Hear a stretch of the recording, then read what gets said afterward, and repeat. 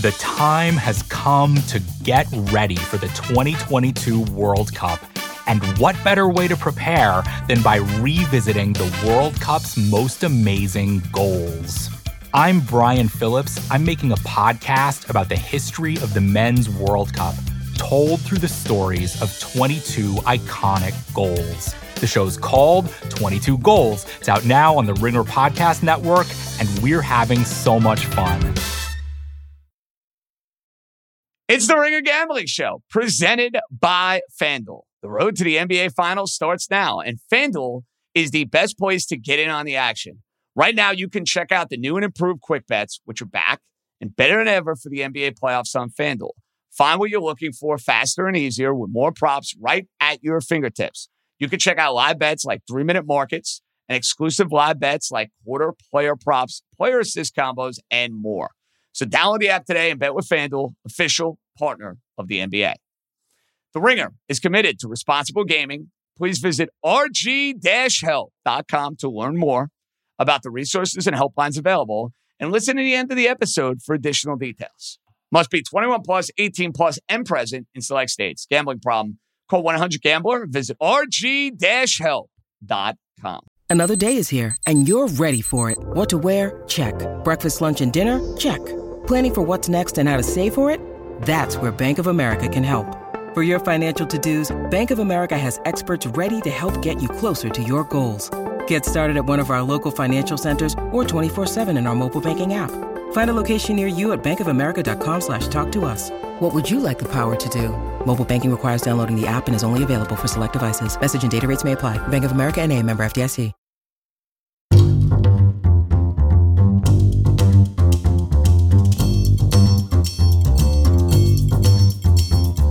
Welcome into the Ringer Gambling Show. It's Austin Gale with Warren Sharp every single Wednesday. Make sure you tune in to the Ringer Gambling Show across the network, though. Raheem Palmer, House, JJ, all getting after it. The East Coast Bias Show is fantastic, but you're going to love this one with me and Warren. Games to highlight today, Warren. Jets at Patriots, Cowboys at Vikings, Bears at Falcons, and Bengals at Steelers. I think this is a good week of games, Warren. It was hard for me to pick. I don't know. I usually pick the games. I send it to you via text at night. You're like, I like these. Any games I left out? Anything you're missing in this lineup?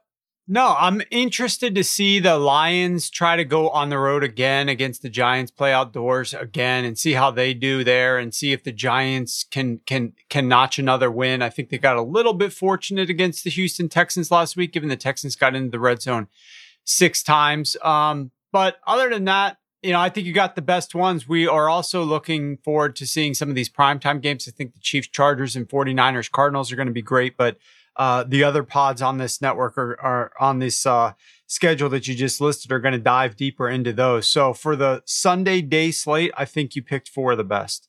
Tune into tomorrow's podcast where Raheem and I go over Thursday Night Football every single week. Titans at Packers is another big game. I think that one's going to be a fantastic one to see Mike Vrabel go into Lambeau and take on a Green Bay Packers team that's finding life down the stretch. Now their playoff odds are still very low. It's at 12% according to 538. But if they win in Tennessee, those odds move up to 21%. So who knows? Green Bay Packers could be on the rise. We'll see where the Packers end up at the end of the season. Where I want to get to and where I want to start is a playoff, not a playoff game, but a game with a lot of playoff leverage or playoff probability on the line. The Jets going to New England as a 3.5-point dog this week. Both teams coming off a bye in Week 10. Jets are 6-3. Patriots are 5-4. They played in late October 30th. Patriots won on the road against the Jets 22-17. That's where Zach Wilson threw over for over 300 yards, but had like some of the worst interceptions I've ever seen. And those turnovers ultimately cost them that game. Patriots win 22-17. They couldn't run the ball in that game either. This game specifically, Jets at 6-3 have had a really successful season compared to preseason expectations. Patriots trying to climb back into the playoff race. According to 538's playoff projections model, the Jets right now have a 59% chance of making the playoffs ahead of the game. If they lose, those chances drop to 44%. And if they win, those chances go from 59% to 89%.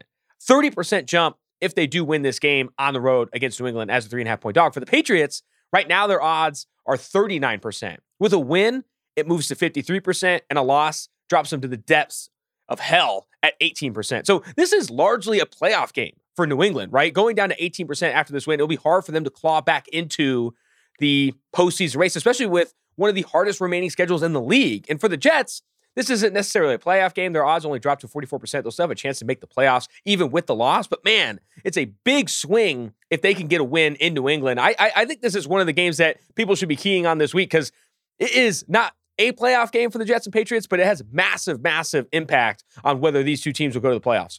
It does. And I think one of the biggest, the places that you would want to start when you're discussing this game is the spread. Obviously, on a betting show, spread is vital. And we're looking at a team in the Patriots that's right now laying 3 points. And what's interesting is these teams both are off of a bye, and they played each other one game prior to their bye. So they played in week 8, and then they had a week 9 game against a different opponent, and then they had a week 10 bye, and now here we are in week 11. So the game in between the game that these two teams played, the Patriots beat the Colts, and the Jets upset the Buffalo Bills. But if we look back the game that they played right before that one, it was the meeting between one another in week 8, and in that game was in New York, and the Jets were 3-point underdogs. And here the Jets are 3-point underdogs in Foxborough. So we're really talking about a massive downgrade in what the Patriots are because we're not adjusting the line at all. The line is basically the same. 3 in New York, and now it's 3 at home. And it makes very little sense to me that the New York Jets, they lost that game 22-17. The Patriots, obviously, I thought were fortunate in some cases in that last game, but they really have a sound defense against Zach Wilson. Zach Wilson is a very limited quarterback in general, but Bill Belichick has had a career track record of playing really well against him. Obviously, Belichick does well against rookies, and Zach Wilson was a rookie last season, but Belichick dominated him last season. He's done well against him this season. I was on the Patriots in their game against the Jets earlier this year. And, it's an interesting line. I'm not sure what you make of the fact that the Patriots, despite beating the Jets 22-17 and covering that 3-point spread in New York, and then coming home to beat the Indianapolis Colts soundly 26-3, are now only laying 3 points, the same spread as before. They've done nothing to really make us feel like they are a worse team, dramatically worse team than what they were when they played these guys in week 8. How do you account for the fact that the Jets are still catching only 3 points here? My interpretation of that line, and I think you're right to acknowledge that they were 3-point favorites on the road, and now they're only 3-point favorites at home. You're right to acknowledge that there isn't a bigger gap, even though I think on paper, we haven't seen a worse Patriots team in recent weeks. I will say that Mac Jones has been awful over the last 3 weeks. Like, absolutely awful. Like, yes. with Bailey Zappi, I know it was only 2 games. Like, the offense was objectively more efficient when Zappi was in there. Against worse defenses, whatever, small sample size, I don't care. I think as bad as Mac Jones has been, which I think there are only 2 quarterbacks in the NFL this year with a negative EPA per attempt average throwing beyond the sticks. It's Kenny Pickett, who's a rookie, and Mac Jones, who's like really, really struggling in this Patriots offense. I think that is baked into this line, right? And the Jets defense is good. Top 5 in any efficiency metric you look at. And I think Saleh, with a bye week, will be prepared to slow down the New England Patriots and limit this offense. The biggest determiner in this game, I think, is very volatile, and it's turnovers. Will Zach Wilson, scrambling to his right, looking to throw a ball away, accidentally keep it in bounds and have it picked off? Will he throw it into triple coverage and have it picked off? Because that's what lost them the game last time. And I think that Zach Wilson is not objectively a different quarterback than what he was on October 30th, which is only a couple of weeks ago. But I do think over the bye week, Saleh and this coaching staff could do a good enough job of hammering in, like, do not throw the ball away. And when you look at the last game we saw Zach Wilson, that game plan they have for him where low average time to throw, get the ball out quickly, when you're scrambling, throw the ball away. I think they have cracked his play style a little bit. Now, I don't think a Tiger changes his stripes, but like when you look at the last game we saw Zach Wilson, he played a lot better because the offense was saying, get the ball out fast. It was the fastest average time to throw in a single game he's had all year. That similar game plan where he's getting the ball out quickly and not extending plays just to turn the ball over is a winning formula against the New England Patriots. Now, Belichick knows that. This Patriots team knows that. And I guess I just have more faith in, which is crazy to say out loud, I have more faith in New York after the adjustments that they made to avoid turnovers with Zach Wilson to not throw the game away against New England Patriots than I do with Mac Jones, who I don't think is throwing the game away by any means, but taking bad sacks, looks as unconfident as ever, can't throw the ball beyond the sticks. They're asking him to run screens and draws and all that stuff on 3rd and longs because they don't trust him. I don't know. I think this game is more evenly matched as we go into this one because both quarterbacks are significantly limited, and we've seen, I think, more success from Zach Wilson, at least in this last game, than we have from Mac Jones. I don't think a lot has changed to give me confidence in Mac Jones. Do I give the coaching edge to Bill Belichick? Absolutely. But the defenses are both really talented. Jets more talented. And the offenses are at the bottom of the league. One, I think, has shown more promise in recent weeks than Mac Jones and the Patriots. That doesn't necessarily tell me I want to bet Jets money line, especially on the road in Foxborough against Bill Belichick. But I do, if you can still get him at 3.5 with the hook, I probably am leaning New York here with the hook. At 3, you start to look at New England a bit more. But man, I don't know. I think it's right for that line adjustment to have happen. Yeah, it'll be interesting to see. I am on the fence on whether or not I think the line adjustment is appropriate. But what I do know is that the public certainly is coming in and looking at this New York Jets team, and they're seeing them have played several teams, since week 5, that are viewed as like good teams with good quarterbacks. They played the Buffalo Bills. They beat them.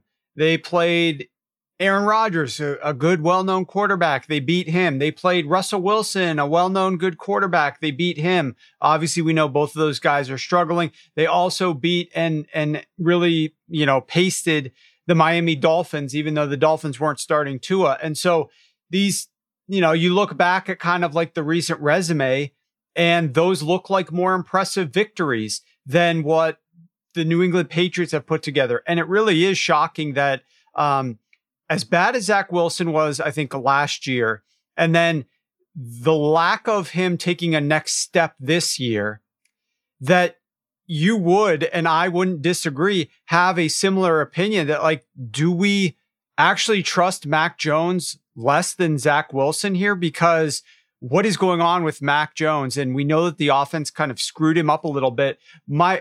I normally would be going hard in on the New England Patriots here, knowing that it's off of a bye, and I trust this coaching staff a lot more to figure out what to do in this particular game against the Jets with 2 weeks to prepare.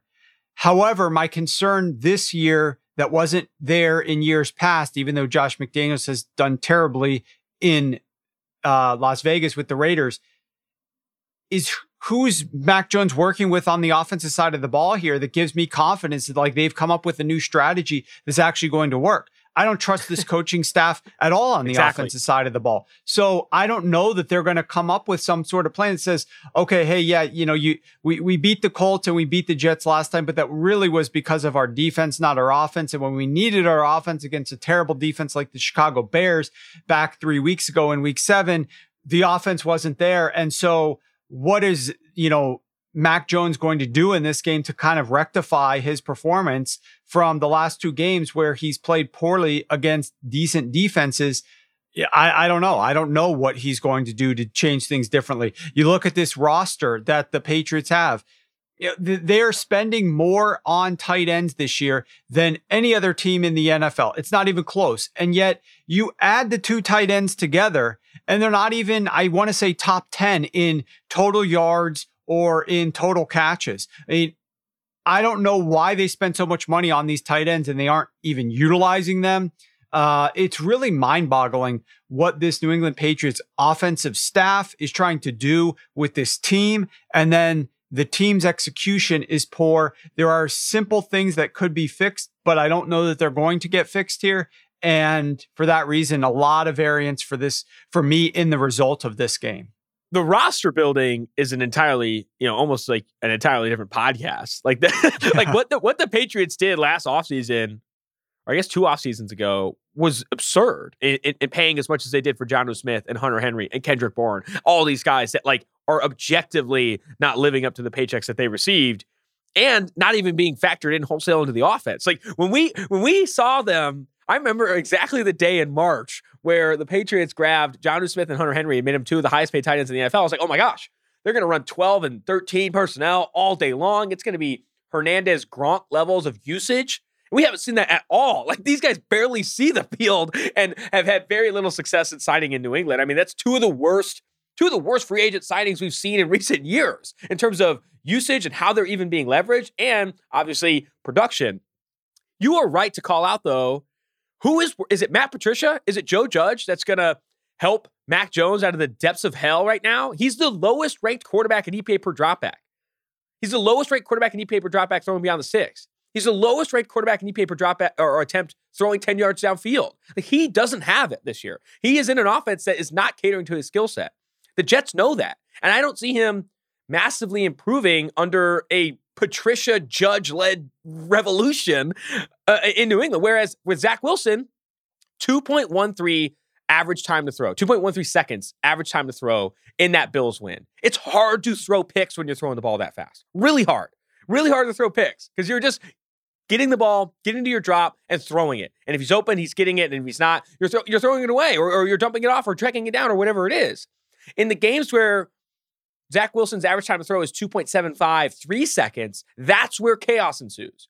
You go to that Patriots game, Zach Wilson had an average time to throw of like 3.4 seconds because he was scrambling around, trying to create, and that is when Belichick will get you. That is when chaos and negative plays ensue, and that's what's been the worst of Zach Wilson since he's entered the NFL. I think that it's a one-game sample size, but it's a big win over a good Buffalo Bills defense. And I think that's going to allow LaFleur and Wilson to really hunker down and trust this game plan of limiting these extended plays and limiting the chaos out of it. But that doesn't mean that Belichick doesn't know that, and he's going to adjust as well. So I like taking the Jets at plus 3.5. I think that when getting it to 3, or if it gets to 2.5, I probably stay away from this game if more money continues to pour on the Jets. But I like the Jets if you can still find numbers at plus 3.5 near minus 110, minus 105, or wherever it may be. That's my official stance on this one. Next game, Cowboys at Vikings. This one is weird, man. I was talking to Jason Goff, my co-host on the Ringer NFL show, and I was like, Jason, I know you haven't looked at the line yet. Vikings are at home against the Cowboys. What do you think this line is? Who do you think's favoring? What's the line? He's like Vikings by 4.5. If you listen to the Bill Simmons podcast, I think even Bill Simmons and Sal had said that this line should probably be Vikings favored by 3, Vikings favored by 4. Instead, we have the Cowboys favored by 1.5 on the road. On multiple books, minus 110 either side. Make sense of this, right? Should the Vikings be favored at home over the Dallas Cowboys, especially after a stinker against the Green Bay Packers the previous week for Dak Prescott, where he's looked as bad as he's ever looked in that game. Multiple picks right to the chest of defenders, whereas the Vikings are coming off a heroic win over the Buffalo Bills in Buffalo, where Justin Jefferson ascended to the tops of the league. I think it's Tyreek Hill 1, Justin Jefferson 2 right now in terms of the best receivers in the NFL. Tyreek Hill, Justin Jefferson. You could even call it 1A, 1B. Both those receivers are insane. Him to show up in clutch and make that reception on 4th and 18. And even after that, multiple receptions deep into the fourth quarter, multiple receptions deep into overtime to help win that game. He's different. He elevates the offense, an offense that's hamstrung by limited quarterback play in Kirk Cousins. Then you have Dalvin Cook busting off a monster touchdown run against a good Buffalo Bills defense where everything was perfectly blocked. So Minnesota Vikings coming off a big win, Cowboys coming off a big loss, and yet we have here Vikings 1.5 point dogs at home. Do you expect money to come in on the Vikings as we get closer to kick? That's a good question. I'm not sure the way the public is going to fall here. Let me look at some of the current splits based on some of my numbers here. And it does look like the public is on the Minnesota Vikings here. So I would expect this line I don't think this line is getting to 2 or higher. If anything, I think it would come lower just because of the amount of public volume, being that this is a late game on the day on Sunday afternoon. But what I think is really interesting, I know it's just a 1-game sample for each team, But how much different is the perspective if we just ended each of the last week's games, the Vikings playing the Buffalo Bills and the Dallas Cowboys playing the Green Bay Packers, if we just ended those games at the end of the third quarter, right? At the end of the third quarter, the Dallas Cowboys were up 28-14 on the road in Green Bay, and the Buffalo Bills were up, what is the score here? 27, 27-17. And I think that at one point it was 27-10, but the Vikings scored 7 points late in that third quarter. 27-10, 27-17. The Vikings were trailing the Buffalo Bills. And obviously the perspective changed massively when the Buffalo Bills end up dropping that game at home. And if you look at some of the statistics here on what the Minnesota Vikings were doing in this game, I mean, it's absolutely patently absurd, like to a non-repeatable level. The Minnesota Vikings in the first half were minus 0.20 EPA per play, 5.7 yards per play, whereas the Bills were plus 0.22 EPA per play and 7.1 yards per play. You can extend it to the third quarter and it doesn't meaningfully change. On early downs in the second half and overtime, so now we're talking about the comeback, the Minnesota Vikings comeback in the second half and overtime. On early downs in the second half and overtime, their average EPA per play was negative 0.00, which means like it doesn't get rounded up to the 100th spot, but it's still below zero, just not a high enough decimal. They were below average EPA per play on early downs in the second half. It was completely third and fourth downs in the second half and overtime where they were at plus 0.60 EPA per play and got back in the game. And in large part, it was because Josh Allen was throwing those red zone interceptions, multiple ones that allowed this team to ultimately get back in the game and win the game. Yeah, I was surprised that the Green Bay Packers had the level of efficiency and were able to run the ball against Dallas. And Dallas was using Micah Parsons in a very strange manner last week, and they weren't blitzing a lot and they weren't getting hardly any pressure. And it seemed like that was such a major mismatch, the Cowboys defensive line versus the Packers offensive line. And instead, the Packers were able to protect Aaron Rodgers, allow him to complete some of those deep shots down the sideline. And that obviously was what got the Packers back into this game. But I really feel like the recency bias of that ultimate final score versus what we saw over the first three quarters is swaying a lot of the public perspective in this game. I know Dak didn't have a great game with the interceptions, but I don't think that that's bankable to happen in this spot. I believe that the Vikings defense is a little bit overrated on the season. And I think it's going to be interesting to see how the Cowboys strategize to approach this game. But I think that they should have a little bit of success on early downs. Since Dak returned in week 7, the Cowboys are number 2 in EPA per play on early downs. And they're tied with the Miami Dolphins, in fact, over that stretch. So, I'm just not so sure that the Cowboys aren't able to produce offensively. They went into Minnesota, last year, and granted they had Cooper Rush at the time, but they were able to do enough offensively even in that game, and their defense was pretty good there. And so that's really where this lies to me is we know the biggest matchup to me in this game, Austin, is the defensive line of the Dallas Cowboys and how often they're able to get pressure on Kirk Cousins, because that will decide this game, in my opinion. Kirk has massive splits with pressure, without pressure. I really think that the Minnesota Vikings, if they want to give themselves the best chance to win this game, need to pass a lot more on first down as opposed to run the ball more. Dallas has been very good against 11 personnel running back runs on first downs, but has been very bad against passes on first downs from 11, and they don't like to blitz a lot in those situations. Their blitz rate when defenses have heavier personnel on first downs, they're at basically a 60% blitz rate. But when offenses are using 11 personnel, Cowboys are only blitzing at a 24% rate, and it's a lot easier for the quarterback to get rid of the ball and see where he wants to go with it.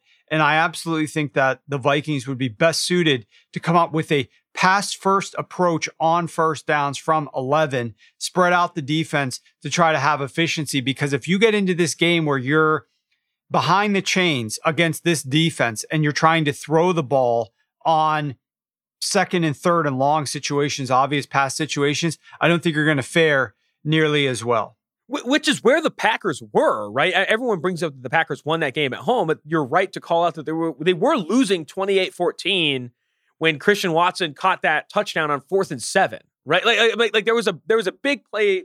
That was a big moment into like shifting the tides of that game for the Green Bay to come back into it. And for Dallas, I thought what was most concerning about that approach was how well the Green Bay Packers attacked the edges of the defense, the Cowboys defense, with running the football. It was clear that they were going to run outside the tackles a ton and force the defensive backs to tackle consistently in that game. And they had success doing it with A.J. Dillon, with Aaron Jones. You saw in that game, I believe, Anthony Brown, the starting outside corner opposite of Trayvon Diggs, leave the game with a concussion. In goes Kelvin Joseph. And he really struggled in coverage, and he really struggled defending the run on the edge. And I think the Green Bay Packers were smart to identify that as a weakness, as the defensive back struggling to fit the run and all that stuff. I think the Minnesota Vikings are going to see that too, and Dallas needs to prepare for that. But honestly, how they win this game, Vikings versus Cowboys defense, is, you're right, throwing the ball when the Cowboys aren't blitzing and aren't getting pressure. I will say that this Minnesota Vikings offensive line has proven to be one of the top units, specifically in pass protection all season. Christian Darrisaw, the left tackle, is phenomenal. You have Ezra Cleveland there playing at a very high level as well. The offensive line, in my opinion, is not anywhere near the concern. It's more, how often are you throwing the ball on early downs? How often are you getting ahead of schedule and creating explosive on early downs to avoid these obvious passing situations? That's where Kirk Cousins and this Minnesota Vikings offense gets themselves in positions where they have to convert a 4th and 18 to win a game, right? And that you don't want to be in that situation over and over and over again. It's fun. It's great to win one-score games. It's fun. It's great to come from behind and win these games in the fourth quarter. But consistent dominance where you're leading games deep into the fourth quarter and not looking at ESPN's win probability model and seeing you have a 1% chance to win with like 10 minutes remaining in the fourth. Like, you don't want to be in those situations consistently. The coin is not always going to flip your way every single time. So for Minnesota's offense specifically, getting ahead of the chains, creating explosives on early downs, and having high EPA on early downs is the winning formula every single week, not even just against the Dallas Cowboys. They got to do it every single week. And I think doing that by throwing on early downs, specifically at 11 personnel, you're right to highlight, the blitz differences between heavy personnel and light personnel for Dallas. That is the winning formula. Looking at the other side of the ball, where do you see edges for Dak Prescott and this Dallas Cowboys offense versus a Minnesota Vikings defense that I think you hinted at is maybe a bit overrated going into this game? I think they're middle of the pack in terms of efficiency, middle of the pack in terms of yards per play allowed.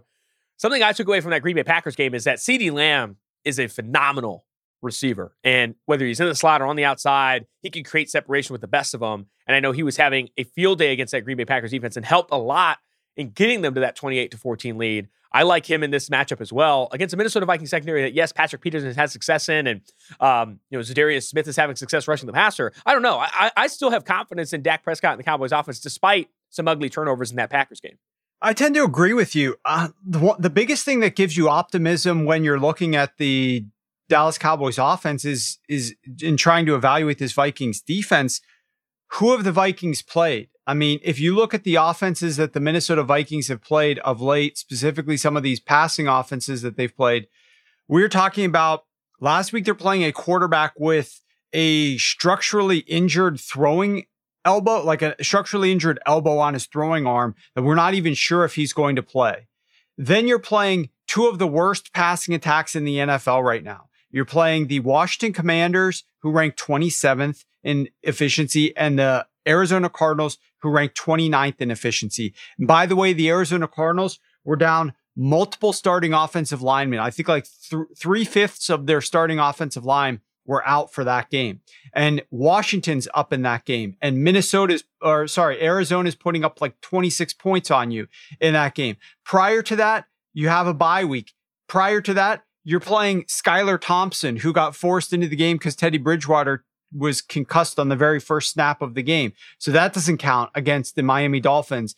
And then you're playing the 26th ranked Chicago Bears offense, which is not anywhere close to what the Bears are running right now. We'll talk about the Bears momentarily. The Bears were running the old school offense that they started out the season with, where Justin Fields was on pace to be sacked a record rate that no quarterback since at least 2000 has been sacked at a 16.7% clip. That's what the Chicago Bears offense was doing. And prior to that, you're playing the number 24 ranked New Orleans Saints. So to recap, you're playing 4 teams that rank in the bottom 10 in offensive efficiency, and you're playing Skylar Thompson's Miami Dolphins, which obviously throw that game out. And so you really only play like one team that doesn't rank bottom 10 that actually has a starting quarterback. And the guy's playing a game with a messed up elbow. And he still puts up ridiculous statistics in that game. I already discussed from a Vikings perspective how those statistics looked bad for the Vikings offense. Well, I mentioned that the Bills offense was great in the first half, in the first 3 quarters, was very efficient and produced points and hardly punted, but was turning the ball over.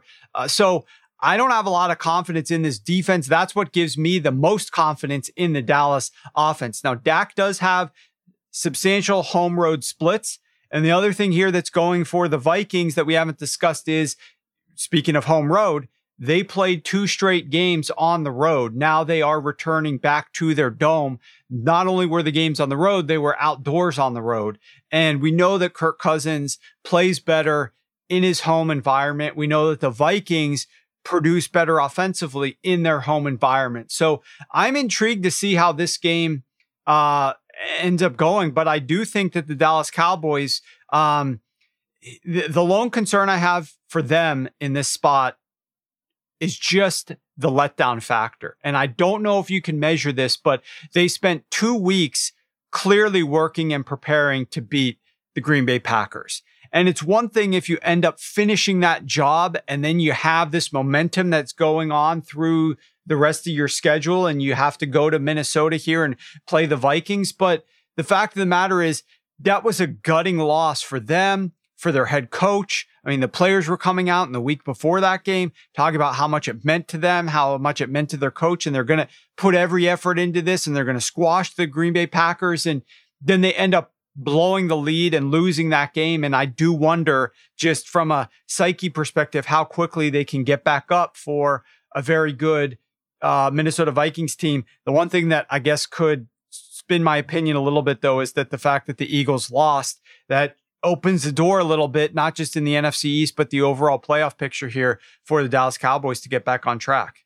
You are 100% right to call out that the Vikings defense has not played, a lot of really talented passing offenses. And they haven't even performed well against those passing offenses. This Minnesota Vikings defense in 2022 ranks 28th in yards per play allowed, 26th in defensive success rate, and 17th in points per game allowed. Like playing against a Skylar Thompson, playing against a bad Saints passing offense, playing against Josh Allen, who's hurt. Like this defense, though, it has come out big in certain spots with a Patrick Peterson interception here and there. And that has been where the defense has won. It's a lot of these like small clutch moments in the fourth quarter, but 4 quarters across multiple games, across now like what, a 9-10 game sample size, you're seeing this Vikings defense well below average in terms of defensive success rate, well below average in yards per play allowed, and offensively a team that struggles on obvious passing downs and struggles on early downs because they're running the football at a high rate. That's why they're 1.5 point dogs at home, despite being an 8-1 football team that just beat the Buffalo Bills. That's why. Like any of these season-long metrics, any model that's factoring in efficiency offensively and defensively is looking at the Vikings as an average to below average team. And that's why you see where this is. And I probably wait betting on this line, knowing that there's money coming on the Vikings and there could be more coming on the Vikings as we get closer to kick. If you see the Vikings get down to 1 or a half point, or this becomes a pick 'em, I think that's where I start to look at the Dallas Cowboys as an opportunity if more money comes on the Vikings. I think that I'm probably leaning Cowboys in this spot. Maybe not betting them right now as a 1.5 point favorite, and I think like -125, -130 on the money line, and probably waiting until you see more cash thrown on the Vikings as a home dog with an 8-1 record. Want to be more active this summer? Sierra helps you save on everything from swimsuits to stand-up paddleboards, tennis rackets to fishing tackle. And if that doesn't float your boat, we also have pool floats. Sierra, let's get moving. To your local store, like now. Go!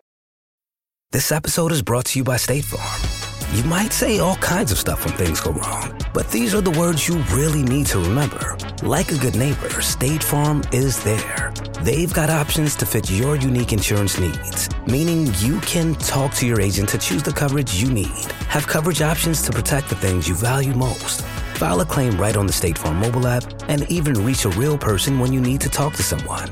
Like a good neighbor, State Farm is there.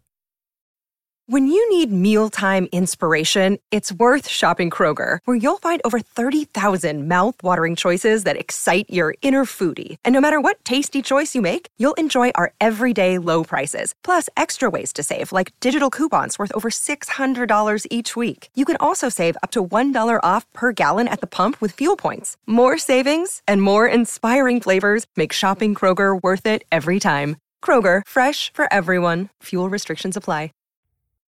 Next game is Bears at Falcons. Falcons are 3-point favorites at home. This line has jumped around. The look-ahead line was a lot different, and even the preseason line a lot different. But the Falcons right now are 3-point favorites at home against a Chicago Bears team that I know they've lost a lot of games, but if you ask any Bears fan right now how they're feeling, it's probably pretty damn good. Justin Fields is breaking records every single week running the football. He is having a lot of success in scrambles and design runs. That doesn't mean the receiving core is any better. That doesn't mean the defense is any better, but it looks like Matt Eberflus, Ryan Poles have something to build around in Justin Fields. The Lamar Jackson comparisons, I think, are fair because Fields is the only quarterback in the NFL that's able to affect the running game like Lamar Jackson right now. You could argue Kyler Murray is as athletic, but he's not used that way. You could argue Josh Allen's that athletic or that powerful, but I don't think he has the speed that Fields has. I think Fields and what he's doing running the football is rare, like similar to Lamar Jackson rare. And I think that's going to allow for a Chicago Bears team in 2023 with over $110 million in cap space and a lot of draft capital to build around a really talented, rare quarterback. As for now, offensive line still has concerns. Khalil Herbert's not going to play in this game. He's injured. And defensively, it's been a porous defense that also traded away two of its best defenders in Robert Quinn and Roquan Smith. So Chicago Bears aren't punting on this season, but I understand why, despite the Fields hype, they're 3-point dogs against what has been a more successful Falcons team that I think got downgraded too much in an ugly primetime spot. I still think this Falcons offense is really efficient. I still think they can run the football. I don't think Marcus Mariota is as bad as he looked in that primetime against Carolina Panthers. I don't hate this line, Falcons -3, especially at home. What's your read on this game initially? My read is like, this is almost like a deranged Spider-Man meme. It's like a Spider-Man meme where like the two Spider-Men are in like the multiverse and they're slightly different, but they're both quite similar, because if you look at who these teams are, we got the number 31 and the number 32 ranked teams in pass rate. These teams just want to run the football, like the two most run-heavy teams in the NFL that want to run the football. They both have some of the best third down offense in the NFL. They both rank number 7 and number 8 in third down offense this season. And they both stink defending third downs. They're number 29 and number 31 in third down defense. So, and they're both very slow to boot. So you've got these two run-heavy, slow teams that are more than happy to get into third and manageable against defenses that are terrible in these third and manageable situations. I almost think this game just comes down to who makes the mistake, right? Like, they both have unique run schemes that are different from one another. And the Bears obviously rely a lot more on their quarterback to run. The Falcons, I guess from a pure upside potential, they are at a detriment with their quarterback. Like, Fields has the better arm and is a better quarterback, but Mariota has the better receiving core that they just don't utilize. A, because they don't throw it enough. B, because Mariota's passes are too inaccurate often and they don't get to the receivers. So like, it's either one of two things. Either Pitts is running open and Mariota overthrows him, or Mariota hits him, but Pitts drops it. Like, it's been a very frustrating combination. I don't even have Pitts on my fantasy team. So like, I can't imagine the people that do watching these games. I do agree with you though, to some extent, that I think last week's game against the Carolina Panthers was a bit of an anomaly, because it's impossible in NFL history for a team to play another team in a closer time span than what the Atlanta Falcons played the Carolina Panthers. They played week 8, had a week off of playing each other, and then they played week 10 on Thursday. So it's not even like, remember the Ravens played the Cleveland Browns, and both of them had a bye. And so they both played one another in back-to-back games separated with a bye. But I don't believe that was a Sunday to Thursday. I think it was Sunday to Sunday. Like, it's impossible to play unless you played Monday and then Thursday, a game closer than what these two teams did. And the Falcons were playing out in the rain, and obviously the offense looked terrible in those conditions against a defense that was intimately familiar with what you were trying to do because they just played you a few days ago. It just wasn't a great situation for the Atlanta Falcons. That said, they need to come out faster and stronger in this game at home. I'm expecting to see long drives here. I'm expecting to see it's going to come down to who converts in the red zone. Now, the good news for the Atlanta Falcons here is that the Chicago Bears have been terrible defending red zone rushes. They rank actually dead last defending red zone rushes over the second half of the season, I think week 5 onward. And they rank 29th in red zone defense since week 5, just overall red zone defense on an EPA per play perspective. So there is some upside here for the Atlanta Falcons to get their offense back on track inside of the red zone. I did like the fact that the Chicago Bears were running Justin Fields a little bit more on early downs, but I mean, I think this is going to be very much, at least from what I'm expecting here, what you've seen is what you're going to get. I don't think either of these two teams are going to do something creatively on offense to, oh, wow, we're going to really attack this weakness of your defense. I think they're going to enter this game with the similar approach. We're going to run the ball. We're going to try to force you into mistakes defensively. I think both these teams are going to get run over to some extent. The who wins, who covers the spread, does the game go over or under, is entirely going to depend on ultimately mistakes inside of the red zone, whether it's turnovers or field goal attempts or, converting touchdowns. I think that's where this game comes down to, because I think both these teams should be able to move the ball slowly but efficiently enough between the 20s. I also think the injury report is going to be huge for this game. Obviously, the Atlanta Falcons over the last few weeks have been without their two starting cornerbacks. And I don't know if Terrell or Casey Hayward are going to be back for this game. And that makes what is already a bad defense significantly worse. And we've seen that over recent weeks, how bad the Falcons defense has been. And for Chicago, stopping the run has been a challenge for them. Stopping the pass has been a challenge for them. And it didn't get any better when they traded away Roquan Smith and Robert Quinn. I think there's a reason why the total on this game is as high as Chargers-Chiefs. It's 49.5. And I think if you look at certain spots, you'll see Chargers-Chiefs at 50.5.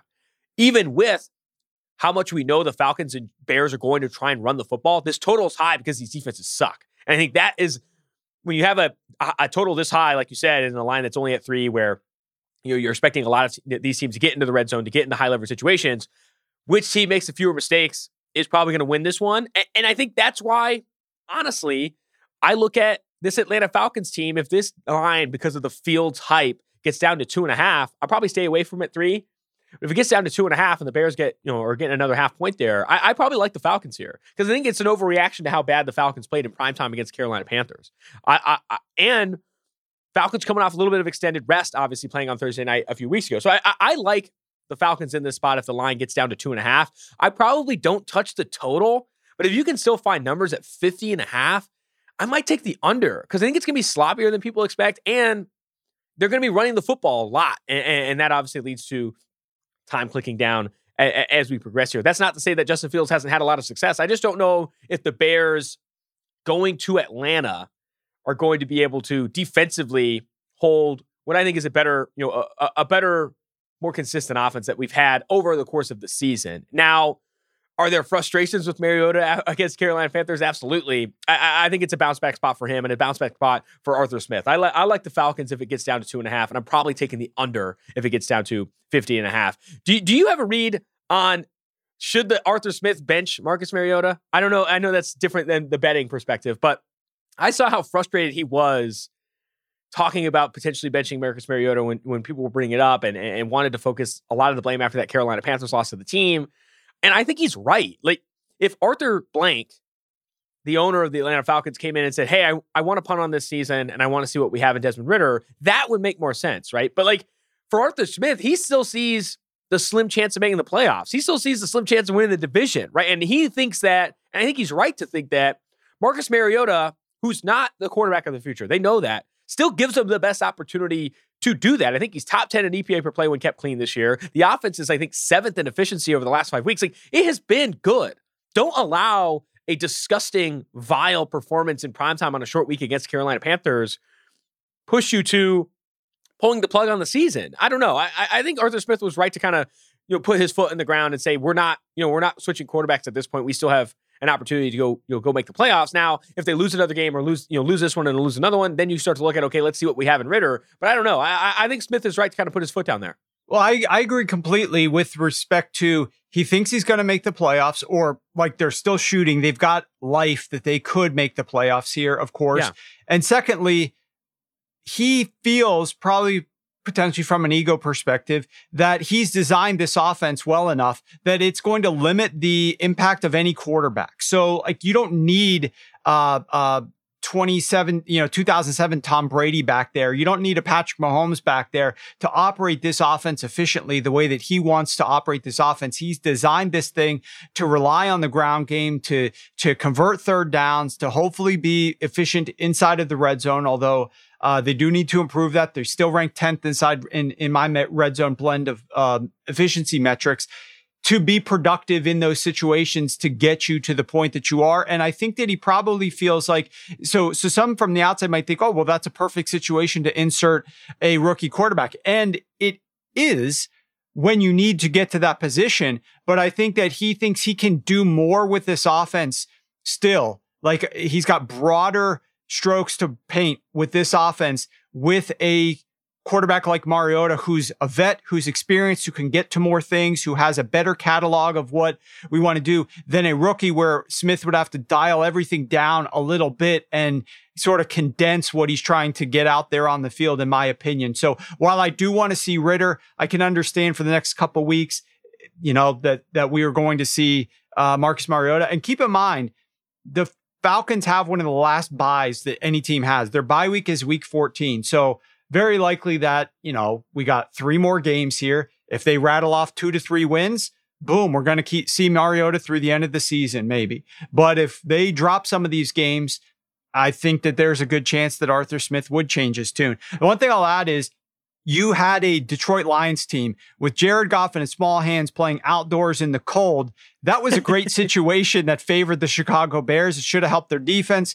Their offense should have been useful against a terrible Lions defense. Like that game outdoors was a perfect spot for you. And they ended up, not being able to win that game. Now you're going to a spot that's going to obviously favor the Atlanta Falcons because it's indoors. The Falcons just played on the road in the rain outdoors. Now they're coming back home with extra rest to host you. Like, yeah, I mean, if the Chicago Bears couldn't get it done last week, it is going to be a challenge for them to get it done this week against the Falcons, even though the Falcons did not look good last Thursday. I'm waiting to see if the fantasy football community comes in droves and bets on the Bears to get this line down to 2.5. Because I could see the public close to Sunday unloading on Chicago and in a dome, Justin Fields. Oh my God. And this line getting to 2.5 too, and that's when I bet the Falcons. I probably stay away until it gets to that point. And I like the under. I know it's in a dome, but these teams are not going to be throwing the football a lot.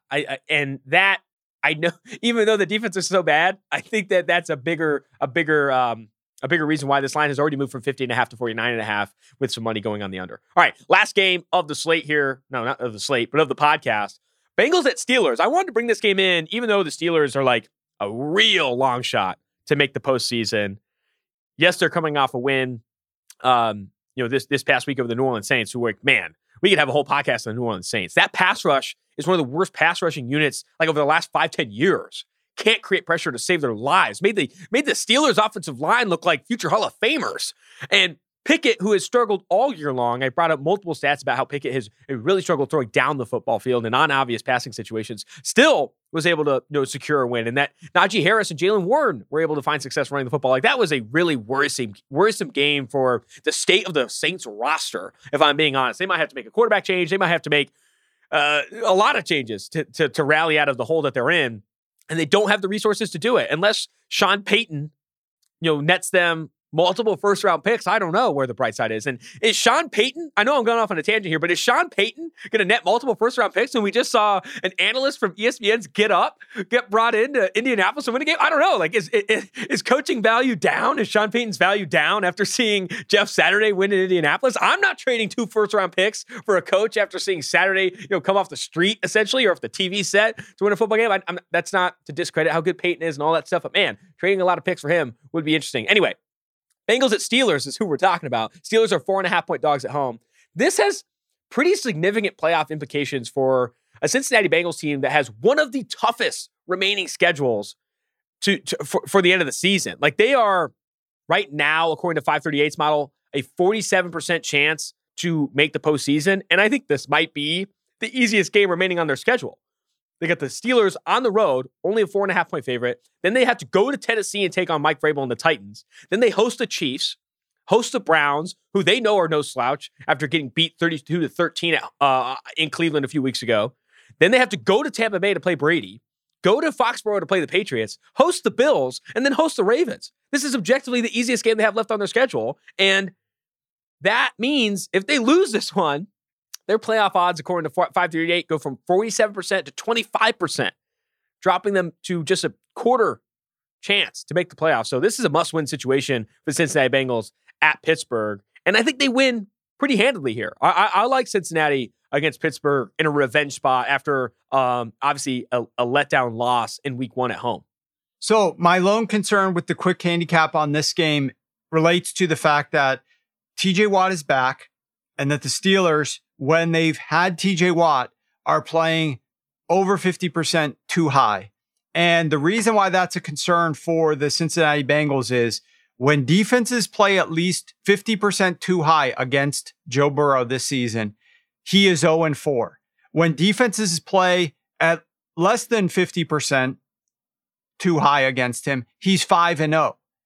Defenses have used, when defenses use too high at a 50+% clip, he's never scored more than 20 points and has averaged 17 points per game. That's been against the Steelers in week 1, the Cowboys, the Cleveland Browns, and the Baltimore Ravens. When defenses used below 50% too high, the Bengals have scored 27 plus points in every single game and are averaging 32 points per game. And that's against the Carolina Panthers, the Atlanta Falcons, the New Orleans Saints, the Miami Dolphins, and the New York Jets. Now, the other thing that should, as I'm bucketing these teams, should ring a bell is, as I'm mentioning, like the Falcons and the Saints and the Dolphins in the same sentence there, we're talking about just some bad defenses in general. But that's going to be the biggest factor to me as I'm thinking about this game is now there's no Jamar Chase. Yes, I know they looked great because they could run the ball down the Carolina Panthers' throat before their bye week, but are we going to be able to see that against the Steelers, who have a top 7 run defense?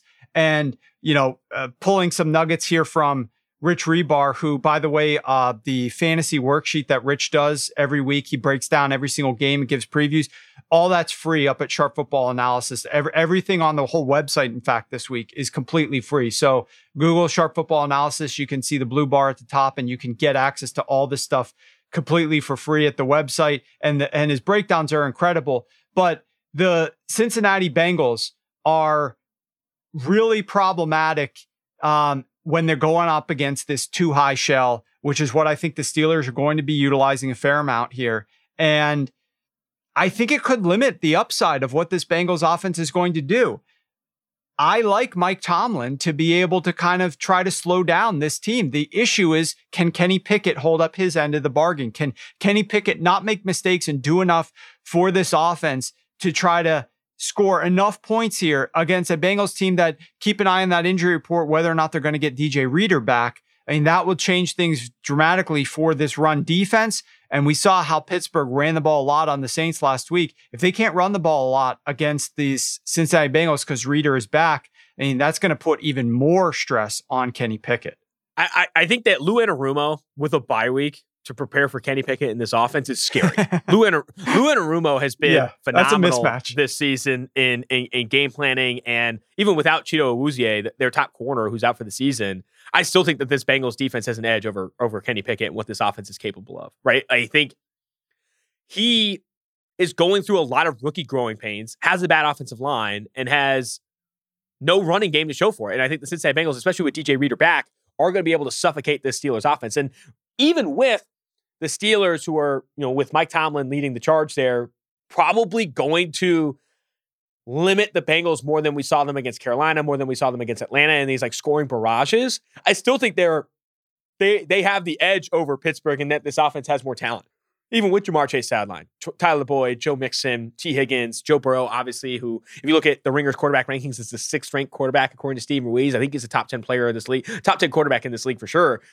I like Cincinnati with the extended rest, obviously coming off a bye, in a revenge spot in Pittsburgh to win this game. Now, betting in a divisional game where the Steelers are 4.5-point dog, that's tough. It's tough to take the points with Cincinnati. I'd love to see if this line gets down to 4 or 3.5 and we can start to maybe look at a better teaser leg here. I'm not taking Cincinnati minus 4.5, but I do like them to win because they know better than anybody, better than me, who's listing 538 playoff odds, that this is the easiest game they have left. If they lose this one, it's over because you're not going to win that murderer's row of a schedule where you gotta host the Chiefs, the Bills, the Ravens, go to Tampa Bay and play the Bucks, go to Tennessee and play the You're not going to win all those games. As good as they are, if Chase is back, I think there's rumors that he could be back by week 12, you're still not going to win all those games. So I do worry that winning this game, irregardless, doesn't give the Bengals an opportunity to make the postseason. But I do know this, and they know this, I'm sure. They lose this one, it's over, and they're on the outs. I don't know if that necessarily puts Zach Taylor out of a job. I think there are some people who say they wish he could because the offensive play calling has been extremely conservative. But man, they are going to look for some changes. If the Bengals, after going to the Super Bowl, miss the playoffs entirely, I don't think heads roll necessarily, but they're going to have to look at the staff and the roster to make some changes to obviously get back on a playoff and Super Bowl track. Warren, always fantastic when we get our minds together to break down the NFL slate. Make sure you tune into the rest of the feed. Tomorrow, you're going to have Raheem and I going over Thursday Night Football. That's Titans at Packers. Packers favored by 3. And then Roger and I have been ripping up college football every single week. My TCU Horned Frogs continue to deliver, not just against the spread, but on the money line. They got another big game this week, 2.5-point favorites over Baylor, I believe, on the road. It's going to be a treat. Make sure you tune into the rest of the feed. Big shout out to our producer, Mike Wargon, Connor Nevins, Steve Cerruti, everyone producing on the Ringer Gambling feed. Until next time, Austin Gale, Warren Sharp, the Ringer Gambling Show.